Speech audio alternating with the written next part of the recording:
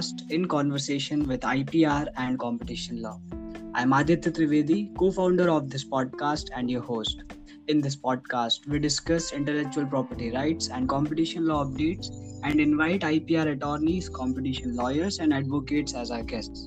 Let's welcome our esteemed guest for today's episode, Mr. Saksham Malik. Welcome, sir.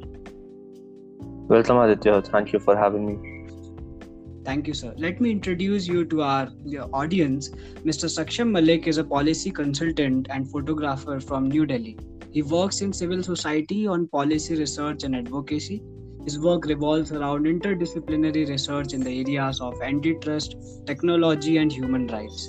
He's focused on employing tools of policymaking, legal aid, advocacy, and capacity building to advance the cause of social justice. He's a senior research associate at the Dialogue, photographer, and a policy consultant. And today we are recording episode 9 of this podcast, and the title is Humane Antitrust, the need to make social justice a part of competition law and policy. Welcome again, sir.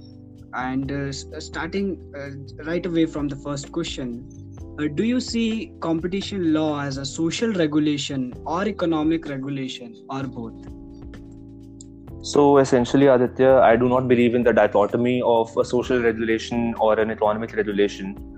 Obviously, they have certain traits which are interested to them, but the dichotomy which has been intricated, which has been included in the policy discourse over the past few years, is essentially what has caused this distinguishment between the two. As I see it, every law and policy, including competition law and policy, is a socio-economic legislation and has certain goals which look at not only how the markets react, but also how people react to the markets. And on the other hand, when you look at social welfare legislations like the SC/ST Act, essentially it would be considered a social legislation if we believe in the dichotomy. But if we look at it from a different vantage point, where we see that economic development of the scheduled castes and scheduled tribes is also a necessary point and a necessary goal for the development, socio-economic development of these underprivileged classes, is where we will see actual development and actual growth of different stakeholders.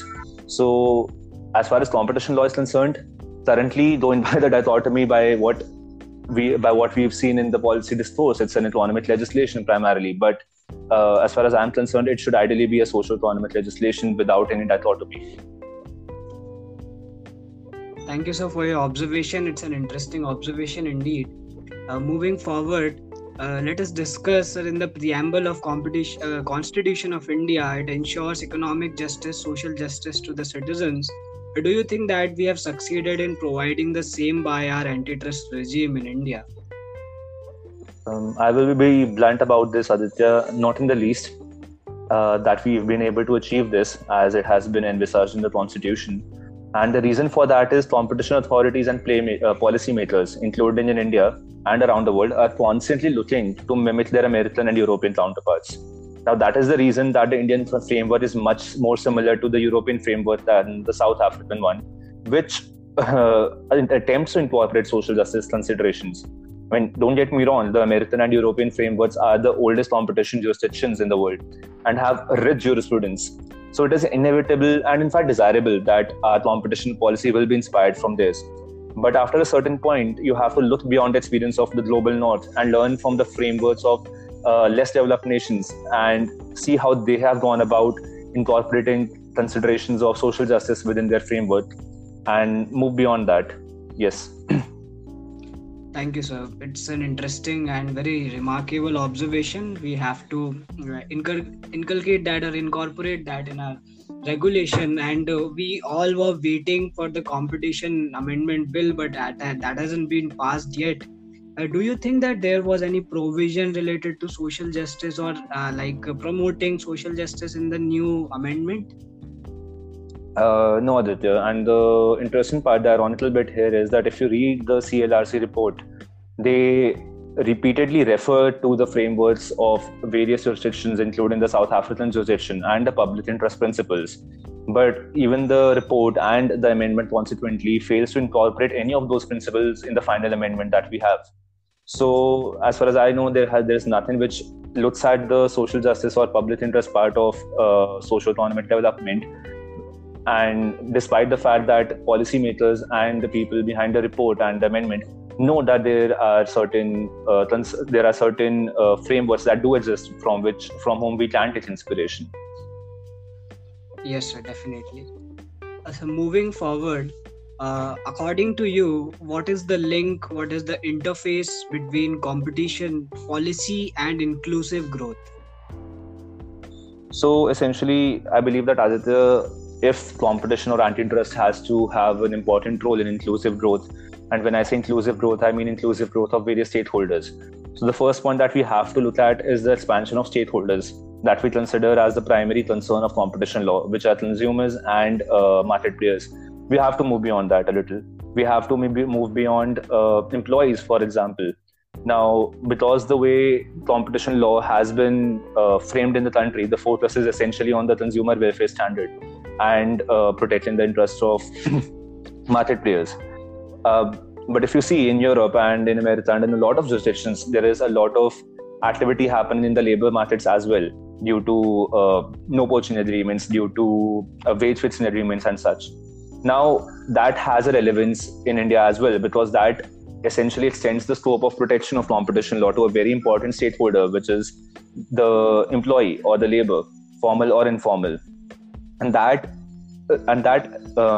attains significance because in India we see a lot of anti-competitive conduct in the labor market, which has overlaps with caste for that matter. You will constantly see in a lot of monopsony markets that where there is a single buyer and there are a lot of sellers. For example, in the labor market, they essentially have the power to discriminate on the basis of wages, on the basis of contractual employment, and a lot of times these discriminations or these differences are on the basis of trust. Now, to say that these are not a concern of competition law or antitrust is incorrect, because as much as the technology markets are a concern of competition law, labor markets are too. And as much as the formal markets are a concern of competition law, informal markets are too. I understand that the data we have and we have about informal markets is scarce, but there has to be at least an effort to fix the anti-competitive conduct in these markets, because it has ramifications for the scheduled class and the scheduled tribes for that matter, in fact. So the first link has to be the expansion of stakeholders in the competition law framework. Moving on to a more obvious point, that we have to protect small traders and organizations from abuse of dominance primarily, and even cartelization to a certain extent. Now, we've achieved that to a significant extent, I believe. The CCI and the Competition Act, for that matter, provides enough guidance for that. Where we could potentially do better is to understand the concept of dominance from a less orthodox or a less traditional view, because dominance in contemporary markets does not entirely work the way it used to, at least, let's say, 10-15 years ago. So if we can understand the manner in which, let's say, data for that matter impacts, or network effects impact the dominance of a certain entity, I believe that protection of small traders and organizations will improve. And thirdly, and not lastly, we have to get rid of an inequality agnostic view in competition law. Now, this is a very interesting point, and this is something that international organizations are also doing research on, but discourse in India is scarce. I did write an article, something around it, a few months ago. Essentially, the point I'm trying to make is that when you look at various aspects of competition law, when you look at consumer behavior, for example, you have to not have an agnostic view to demographic issues or to demographic characteristics. Let's say gender, for example. Now, let's say that and this has actually happened before the CCI. Now, assume that we have an information or an investigation against a salon, right? And of abuse of dominance, let's say. Now, the way you define that relevant market for salons for hair treatment as a slightly wider market, which will eventually lead to the salon not being, or might lead to a salon being less likely to be found dominant in the broader market, is there. But now, if you look at consumer behavior and consumer preferences, then you might just see that salons for women and salons for men are intrinsically different markets. they do not cater to the same consumer base. They have different services in a lot of cases. And if you are investigating the salon in the women care, in the relevant market of women beauty services or female hair services, then a narrower relevant market might just allow for us to understand that, okay, this player is actually dominant in the market and we can proceed with that analysis. So this is just an example. Let's take barriers to entry. Now, barriers to entry essentially have been limited to capital and government regulations, etc. But what about social barriers to entry? What about entrepreneurs or female entrepreneurs not being able to enter a relevant market because of patriarchal norms or because of the kind of setup they are currently in, because of gender related issues, that they do not get access to finance and access to capital, because a lot of formal financial institutions do consider them to be have less credit savviness, which is not true, but is a product of a prejudice and a product of patriarchy. Now, if we ignore all these realities, we will constantly continue looking at competition law or all these concepts in an agnostic way, where we will not understand the extent to which anti-competitive conduct or barriers to entry, for that matter, can have a different impact on men and women, on the upper class and the scheduled class, and on the economically privileged and the less privileged. So these inequalities exist, and just by denying them, we are not going to solve any problem. So these are the three main points. You have to protect small traders, you have to expand the purview of stakeholders, and you have to get rid of an inequality agnostic view in competition law. Thank you, sir, for pointing out these three major issues related to competition policy and inclusive growth, connecting the need for promoting small traders as well as protecting small traders. Recently, UNCTAD organized a global policy dialogue on MSMEs and competition law from 1st to 3rd December.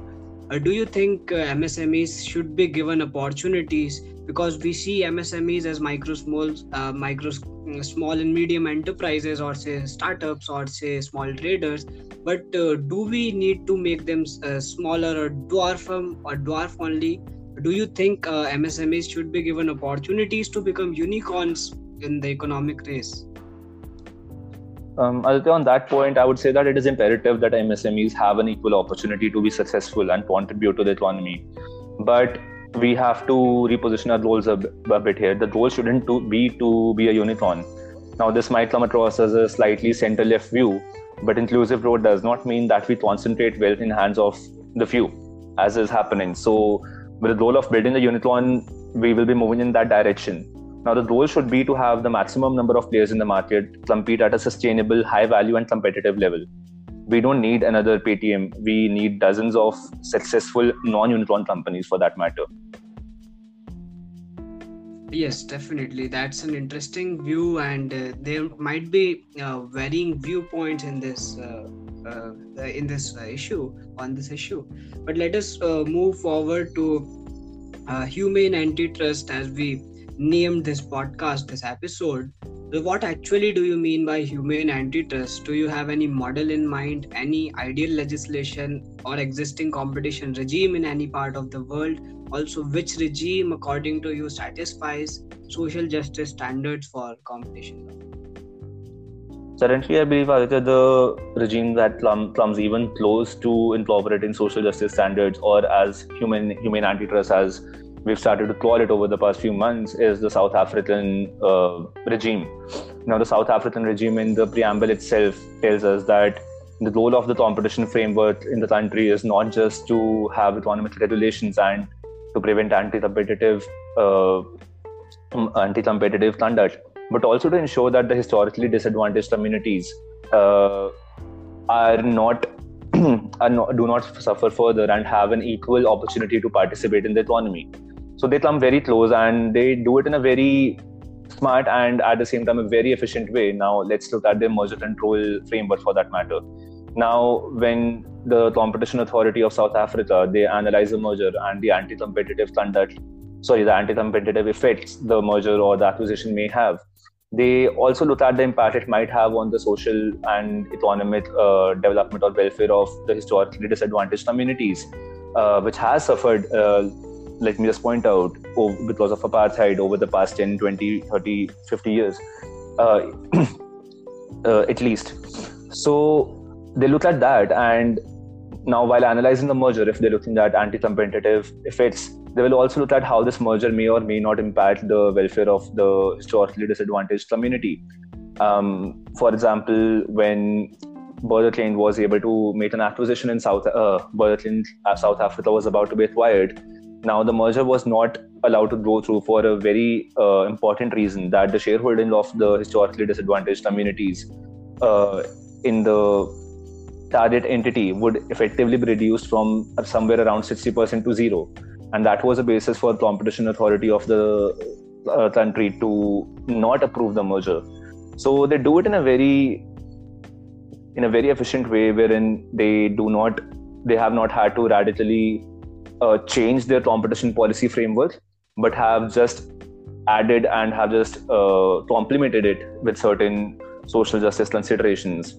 So as much as humane antitrust might sound like a radical or a very disruptive idea, it's actually not. All we're asking for, and all a lot of people in other jurisdictions are also asking for, is that you think about it. You shift your priorities a bit. As I said, include more stakeholders. Focus on gender equality and class. Focus on these essentially these intrinsic nature of our culture, because we also have, like, social inequality is a very intrinsic part of our demography and our culture, which has been there since forever. So we can't just continue ignoring it. We have to look at it. So the only thing that we're asking for is to change priorities a bit and expand the stakeholders. So if you do that, I think we'll have taken a very important step towards what we're right now referring to as humane antitrust. Yes, sir, that's an interesting view, as well as a very important observation to be taken care of, to be taken note of by antitrust regulator as well as the competition professionals, not only in India but throughout the world, throughout the globe. Coming towards social justice point of view, again, why social justice important to be part of competition policy? What will happen if we neglect social justice over commercial interests of India inclusive? So I've told you already why social justice is an important part. Coming to the second bit, as that is of neglecting social justice. Now, I do not believe that social justice and commercial interests are competing priorities. They can complement each other, and any good policy should be able to complement them. Now, there should be a balance. And if we continue to neglect, if I'm being blunt, then nothing new will happen, to be honest. What we'll see is the continuation of the pattern we've been seeing since the early 90s, I would say, is that competition law is not the first or the last framework to ignore the realities of an unequal India. Continued apathy in the competition framework and other laws for that matter will just continue to widen the wealth gap that has already been existing in the country. So all we're looking forward to is even more unequal wealth structures, and essentially the rich getting richer and the poor getting poorer. So that is what I predict will happen in the future if we don't take certain measures. Yes, and coming to our last observation, maybe, what is your opinion about business ethics, role of morality in competition law, and CSR initiatives which are taken by India Inclusive? So essentially, Aditya, I believe that responsibility of ensuring ethical competition in the market primarily comes not on the private players only, but also on the government and the relevant agencies, including the CCI. Now, businesses will always prioritize profits over ethics. That's the way it has always been. They will try to have a sustainable, inclusive, and ethical way of doing business, but it will never take priority over making money, because that's what it is. Now, in this context, it's the government that needs to ensure that regulations are not at the same time not unreasonably stringent, because we want ease of doing business in the country, but they are still equipped to control anti-competitive conduct in the market. So a very important part of that would be, let's say, the CCI's independence for that matter. Now, in recent times, there have been questions about how independent the CCI is from the control of the central government. Now, this independence is very important to maintain.